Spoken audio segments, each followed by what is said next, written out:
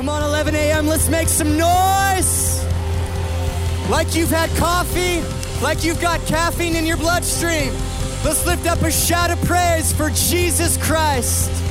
He shall reign forever and ever and ever. Woo! No rival and no equal. We have a God who cannot be exaggerated, amen? You feel good, you feel alive, you look good. You may take a seat. Welcome to Red Rocks Church. We are imperfect people pursuing a perfect God, and we take our perfect God very seriously. We don't, however, take ourselves very seriously, and I pray that shows. Exhibit A, we posted this on social media just a few days ago. Get to know your pastor, Doug. And you know what? This is harsh, but not wrong. Hat covers up his gray hair. Correct. That's why I cut the sides short. Squinty eyes, probably because he has a migraine. It's just 15 years of chronic pain, but I'm glad that guy gets a giggle out of it. That's good. On his fourth wedding ring, $8 on Amazon, highly recommended. Email me, I'll send you the link. In case he never told you, got saved from the ocean on Bondi Rescue in Australia. I've used that in a lot of sermon illustrations. Almost died, so big part of my testimony. So changes into shorts as soon as church is over, and I'm already counting down the seconds until I can do that. This preacher loves sneakers, green juice and charms once a day, except I'm on a cleanse right now, so only green juices for this month, so get your facts right. Stats, let's see. Enneagram number, 1 wing 9. What is this, a new age church? For real. I've even done hot yoga, if you can believe that. I said Jesus under my breath the whole time, don't worry. Drives a 2015 Chevy Cruze, 4-cylinder, to intimidate my subordinates. Not many people can handle the Chevy Cruze 2015 edition. It's a lot under the hood. Preaching style, volume makes up for content, height average. Favorite song, Wide Awake by Katy Perry. I would do that. I would pick the greatest song ever written as my favorite song. So, classic me. And favorite TV show, The Office. Well, that's just the correct answer. That's just the correct answer. And please know we have these of Ryan and Ethan coming your way. It's our gift to you. These have been hanging above the urinals in the men's restroom since January. And so welcome to Red Rocks Church. With that said, we are starting a new series. That's the only transition I could think of on a short notice. A new series. You can go ahead and take that down because now I'm getting serious and you will not take me seriously if that's on the TV. So, okay, we're on our good behavior now. This is church after all. A new series I'm so excited about, expectant about, called Wonder and Where to Find It. Here's our working definition of wonder: a feeling of surprise mingled with admiration caused by something beautiful, unexpected, unfamiliar, or inexplicable. Scott Erickson says this: wonder is not an exterior destination. I love that because it puts the ownership on us and not our surroundings. Wonder is an interior filter that you learn, somebody say learn, that you learn to see life through. And I love that definition. However, I would change one word. I would change the word learn to relearn. Because how many know once upon a time when you were a little kid, wonder just happened easily for you. But then you grew up and you got smarter and you found out firsthand there's actually a lot of things, you know what, you probably should worry about.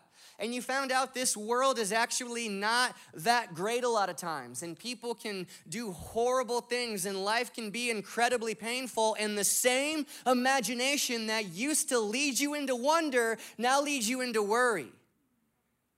And the same mind that used to lead you into awe now leads you into anxiety, which leads me to believe that wonder is something we need to relearn. And Jesus shows us that one way, maybe the main way we relearn wonder is through children. He shows us this in Mark chapter 10. We're going to read 4 simple verses. If you have your Bible, go straight there. Mark chapter 10. It's in the very beginning of the New Testament. Matthew, Mark. If you've hit Luke, you've gone too far. If you're in Leviticus, you haven't read the Bible in a long time, welcome back. Mark chapter 10, verses 13 through 16. Here we go. The parents kept bringing their little children to Jesus so he would lay his hands on them and bless them. But the disciples kept rebuking and scolding the people for doing it. When Jesus saw what was happening, he became indignant. This is the mama bear part of the heart of God.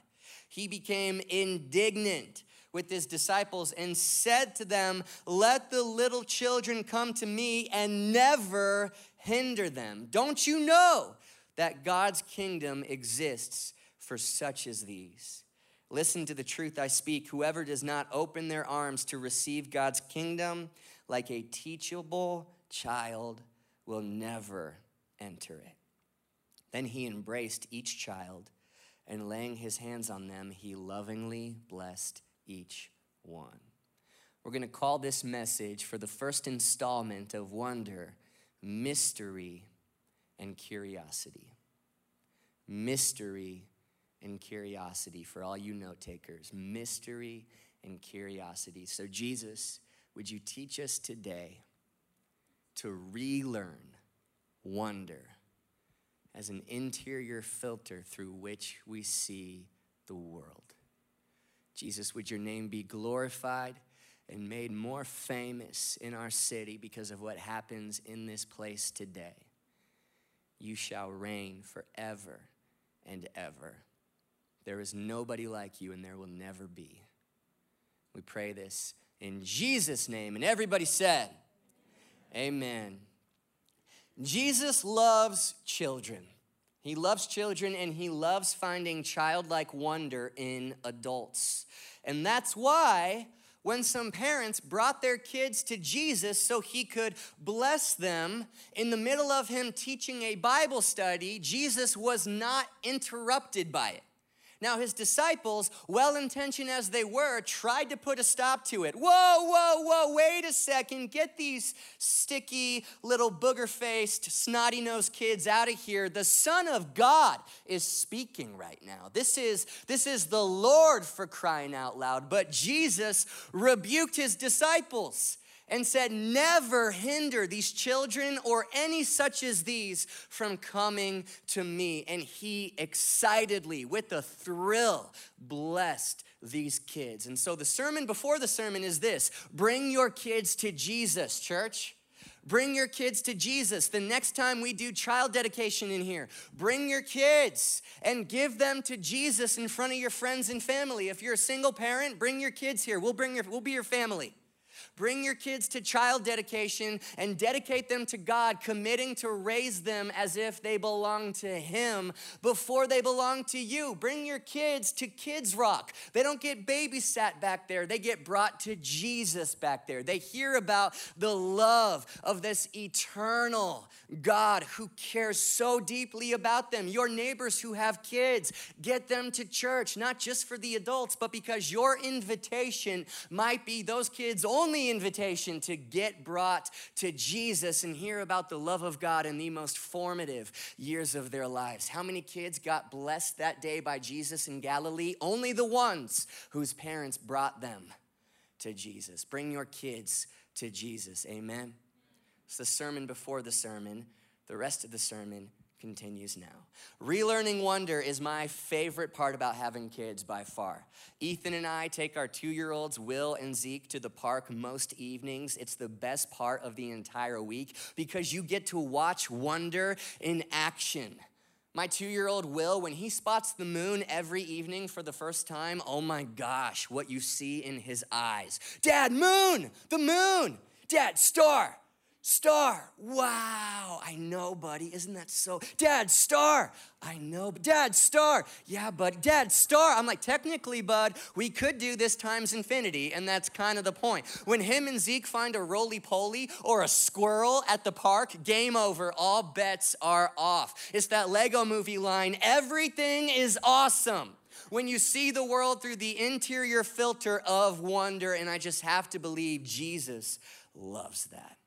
Levi Lusko said, what Jesus was building is a youth-led movement. It is the very heart of the kingdom of God, both youth and those with a youthful spirit. If you are older in years, you are here. You're drawn to this church and the kingdom of God because you have a young heart and a youthful spirit. I met an amazing woman named Lucy at the 9 a.m. last week. She showed up for the 9, 25 minutes early, just a rock star churchgoer, right? 25 minutes early because she had been watching online, fell in love with our church, so she came in person for the first time, but she took one look around and said, I felt too old, like I didn't belong, and she left. She walked back out to the parking lot, got in her car, started driving home, got halfway home when something told her to go back. She got back right as the 9 was starting. I met her at the front door, and she told me, something told me to come back here because you know what? I do belong here, and I do fit in here. To which I said, absolutely you do. This is a church for those who have a youthful spirit, and that is you. You found your people. And we found you. Welcome home. This is a church. The kingdom of heaven is for those who can receive it like little children. So in honor of Lucy, this sermon in one sentence is this: the most mature adult has the most infant heart. Why does God like kids? Maybe because kids remind God of himself. I don't know if you're ready for this quote that's coming at you right now. G.K. Chesterton, God has the eternal appetite for infancy. For we have sinned and grown old, and our Father is younger than we are. So think about this. There was no death until there was sin. Sin is why we get old. Our sinless God does not age. He is eternal and yet forever young, which is why you could say he is younger than us. He loves a youthful spirit because the heart of a child is the filter of wonder. You relearn to see life through again. So I want to give you 2 ways to do that, 2 ways to recapture the wonder that used to come so easy for you, 2 ways to relearn wonder. Does that sound good? Are you excited? You promise? Okay, here we go. I'm so pumped about both of these. Here's number 1. Enjoy mystery. Enjoy, somebody's pumped. Enjoy mystery. We need to learn not just to embrace mystery, but to enjoy mystery. Without mystery, there is no wonder. Without wonder, there is no worship. So here are 3 words I find myself saying a lot more often nowadays in order to practice enjoying mystery. Are you ready? I don't know. I don't know.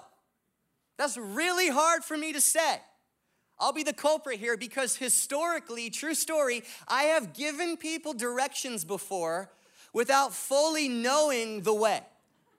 I just didn't want to be rude. I felt like I was supposed to have an answer, so I gave directions without entirely being sure on exactly how to get there. And the weird part is I found myself like believing me. Even in my mind, I'm like, I don't really know, but this sounds right. You know what? This is absolutely how you do. It's like that Beats by Dre commercial with the headphones. I'm the man, I'm the man, I'm the man, and I believe every lie I've ever told. There's so much truth to that. So here is what I want to say. Beware of the times where your certainty becomes sinful. Be cautious of any Christian who will so confidently make big statements about deep mysteries and say stuff like, here's why COVID happened. Here's the side God is on. I'm like, well, you might be right, but my goodness, so confidently, or maybe the better word is arrogantly. And I'll be the culprit too. Like, I feel like pressure to have answers, but let me give you an answer that is so refreshing to give and to receive. I don't know. Judah Smith, I pray the days of Christians being know-it-alls is over. Because those who think they know it all are so annoying to those of us who actually do. Can I get an amen? Do not amen that. My goodness, do not amen that. Hey, can I as a pastor just go on record today and say publicly, there are so many times where I just don't know, and that's okay. And I've talked to so many people, even during this pandemic and this season, who just want answers, and I absolutely don't blame them. I do too. I have best friends right now who are just going through hell.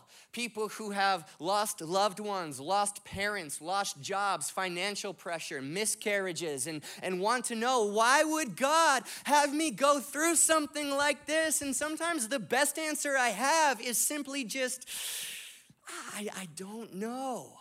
And I retired from being that Christian who just offers cold comfort a few years ago. Do you know what I mean when I say cold comfort? It's usually a well-meaning Christian who quotes Romans 8:28 to you at the wrong time. So it's the right thing to say, but it's the wrong moment, which renders it ineffective, which means it's actually wrong. You know, brother, God's gonna work out all things for the good of those who love him. And you're like, bro, she just broke up with me like 24 minutes ago, man.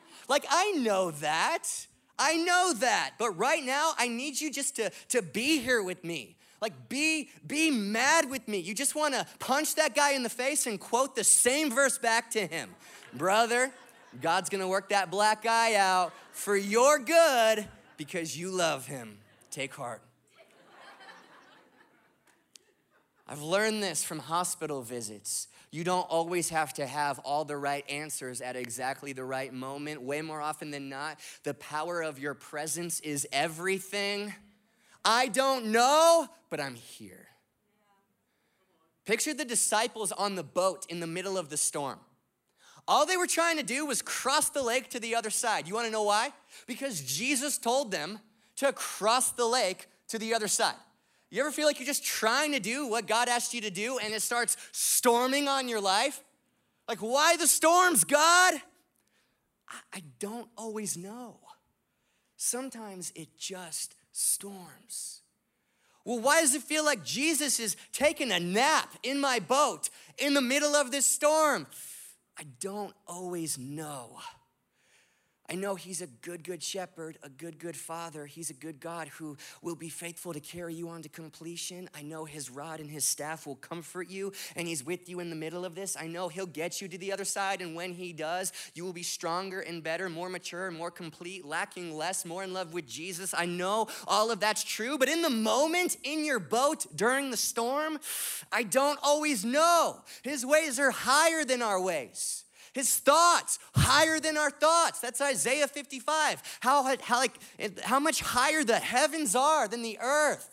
That's how much higher his thoughts are than our thoughts. And that's how much higher his ways are than our ways, without mystery. There is no wonder without wonder. There is no worship. He is not a God of confusion, but he is a God of mystery. And look right at me. You want him that way. You can't worship a God who always makes sense to you.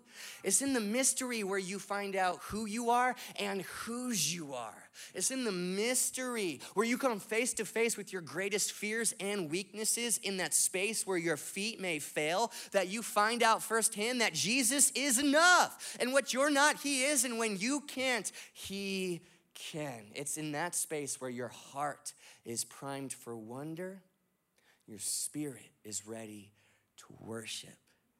When Jesus finally woke up in that boat and calmed the storm, which he did, the Bible says the disciples were terrified and they wondered and marveled at the same time.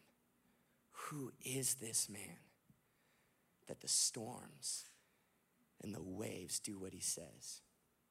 I have this hunch that wonder and worship happen right above all of our Christianese and the easy answers we give when we don't always know. You can relearn wonder by saying, I don't know, but I'm here. Let's go to Jesus. Donald Miller says this: too much of our time is spent trying to chart God on a grid, and too little is spent allowing our hearts to feel awe. By reducing Christian spirituality to formula, we deprive our hearts of wonder. So even like trying to explain something For instance, the complexity of the mystery of the Trinity, Father, Son, Holy Spirit. We can understand it to an extent. There's great books written about it. Great sermons have been given about it, commentaries written about it, but we only to an extent, and then our illustrations fall short, right? No, the Trinity, it's an egg. It's the shell, the yolk, and the egg white. 3 parts, but it's all the egg. That's what the Trinity is. No, it's water. It's gaseous, liquid, and solid. 3 different phases, but it's all water. Father, Son, Holy Spirit, tri-unity, Trinity. It's not just that simple. We can understand this stuff to an extent, okay? But there are things about your God you will never fully be able to understand, and you must learn not just to embrace that. You must learn to enjoy that.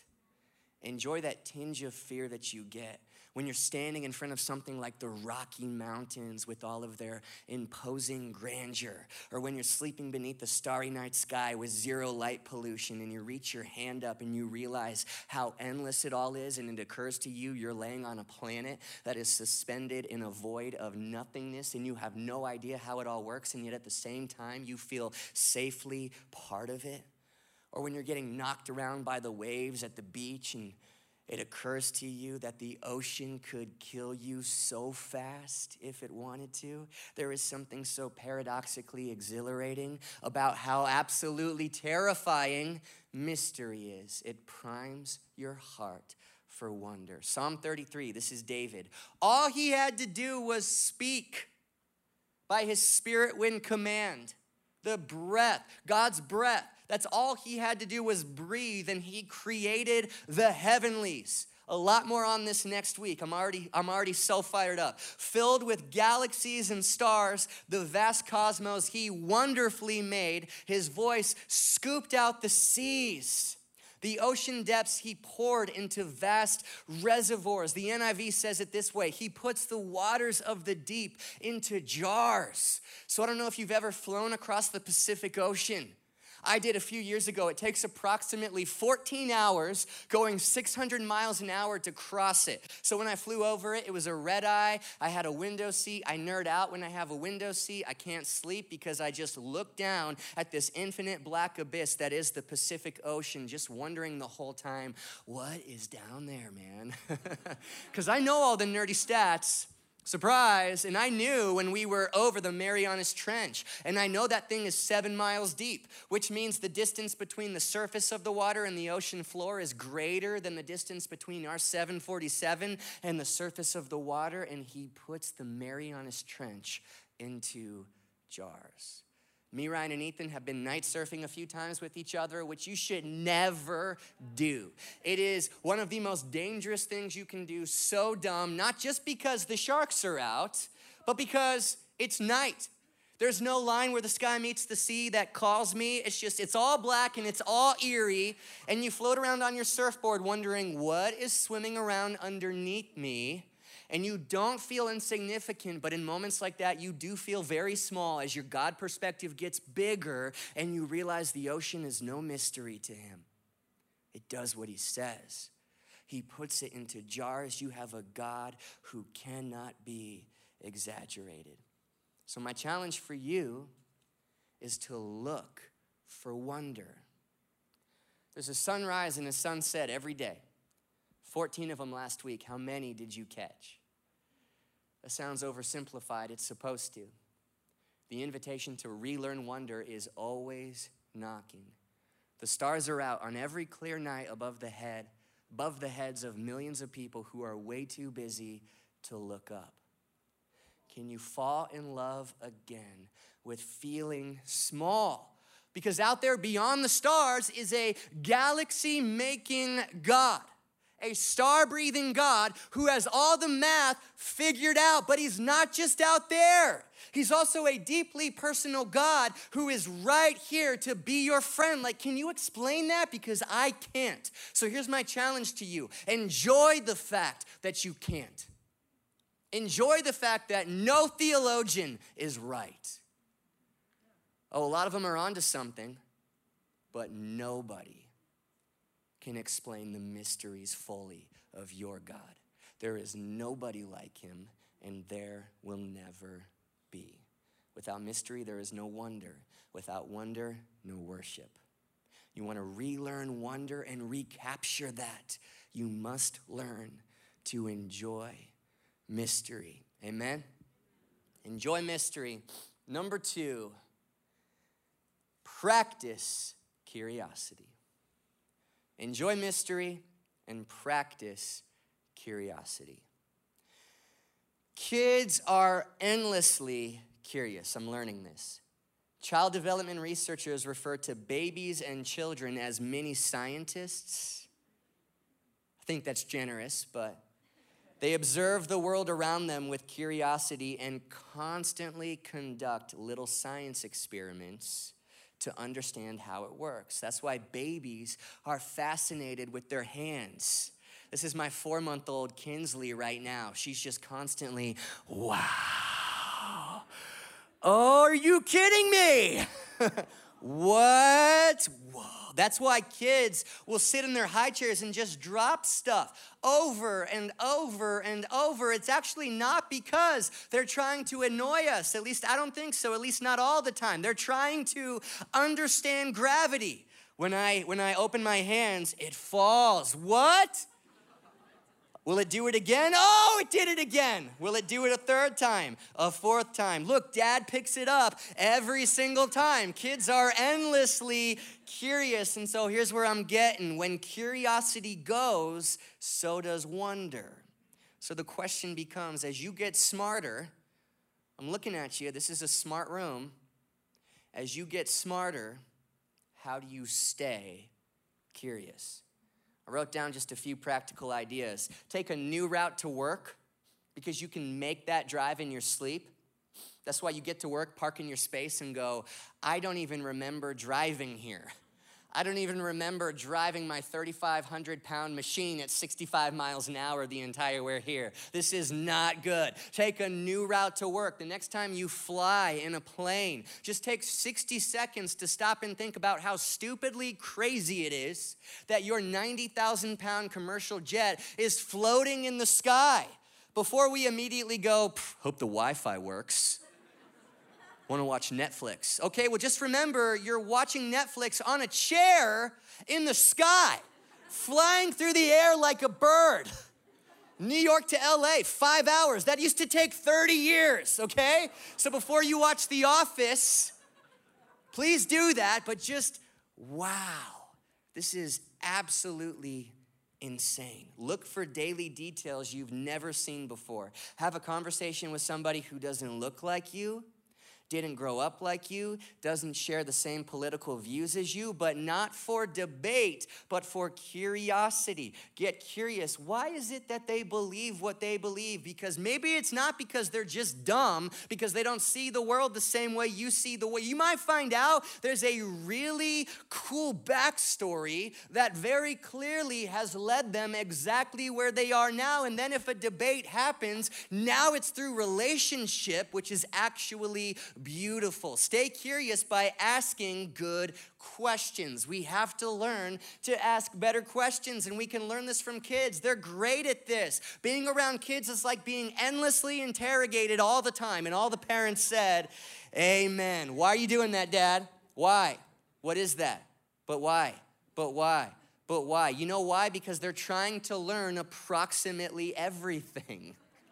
Hey, I see you walking. How do I do that? How do I get in on that, right? Why do I have to go to sleep? They don't know. They don't know that falling off the table hurts. They don't know that knives are sharp. They don't know what sharp means or what dangerous is. Will and Zeke at the park don't know you're not supposed to eat rocks. I've had this conversation 5 times. I'm not kidding, not an exaggeration. Will, stop eating rocks. But why, Dad? Because it's a rock. Well, what's a rock? It's not food. If you're really curious, it's a solid mineral material that makes up the Earth's crust and comes in 3 forms: igneous, sedimentary, and metamorphic, all of which will give you a tummy ache and hurt coming out the other end. You do not want to learn this the hard way. They're in the process of learning a language. That's so crazy to me. If you were in China, you'd speak fluent Mandarin right now. If you were born in Western India, you would speak fluent Hindi right now. The concept of a 2-year-old, a toddler, not just learning about what it means to communicate, but how to communicate and speak a language is crazy to me. You want to relearn a heart of wonder. You need to recapture what it means to be a kid again by practicing curiosity. Maybe you need to learn a new language or sign up for a Discover course. Pick up a couple new books because Jesus says this in Matthew 11, verse 25. This is Jesus, red letters in your Bible. I praise you, Father, Lord of heaven and earth, because you have hidden these things from the wise and the learned, and you've revealed them to little children. The most mature adult has the most infant heart. Usually, the more successful a person is, the more questions they ask. It's called an inquisitive spirit. The best leaders are not the ones with the best answers. The best leaders ask the best questions. The real experts are the ones who don't actually think that they are. The day you stop learning is the day you start dying. This is one of our staff values, that humility keeps you curious. No matter how good you are at your craft, choose to be teachable. I cannot work with somebody who thinks they know everything for 2 reasons. Number 1, because there's always more to learn. And number 2, because God is constantly doing a new thing. And as Christians, man, we talk and sing the biggest game ever when it comes to God doing a new thing, but we resist him when he starts doing it. Oh, God, you actually can't do that, God. Hey, I don't know if you've noticed, he's doing something new right now.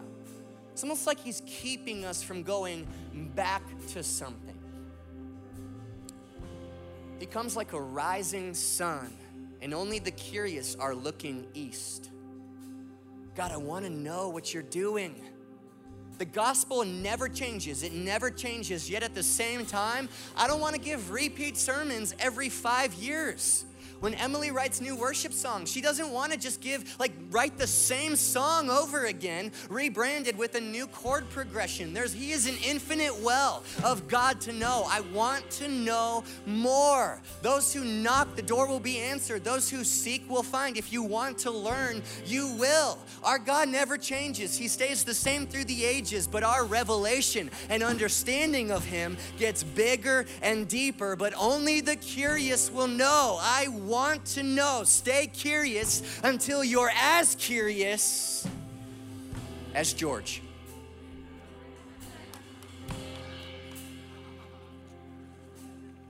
It's going to hit somebody in about an hour. Enjoy mystery. Practice curiosity. Children are immaturely naive, and that's what makes wonder easy. But then we grow up and we develop a mature cynicism, which, by the way, is an oxymoron. The temptation, I think, is to stay there. I think most do. But I know there's also an invitation, always knocking, for a road less traveled into something called the second naivety. The second naivety, where you relearn childlike wonder, only this time you have the maturity and the wisdom to sustain and steward it.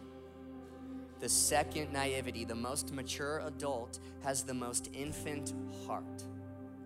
Our staff counselor, his name's Gary. He's 75 and has, and I'm not kidding, the youngest heart of any person I've ever met.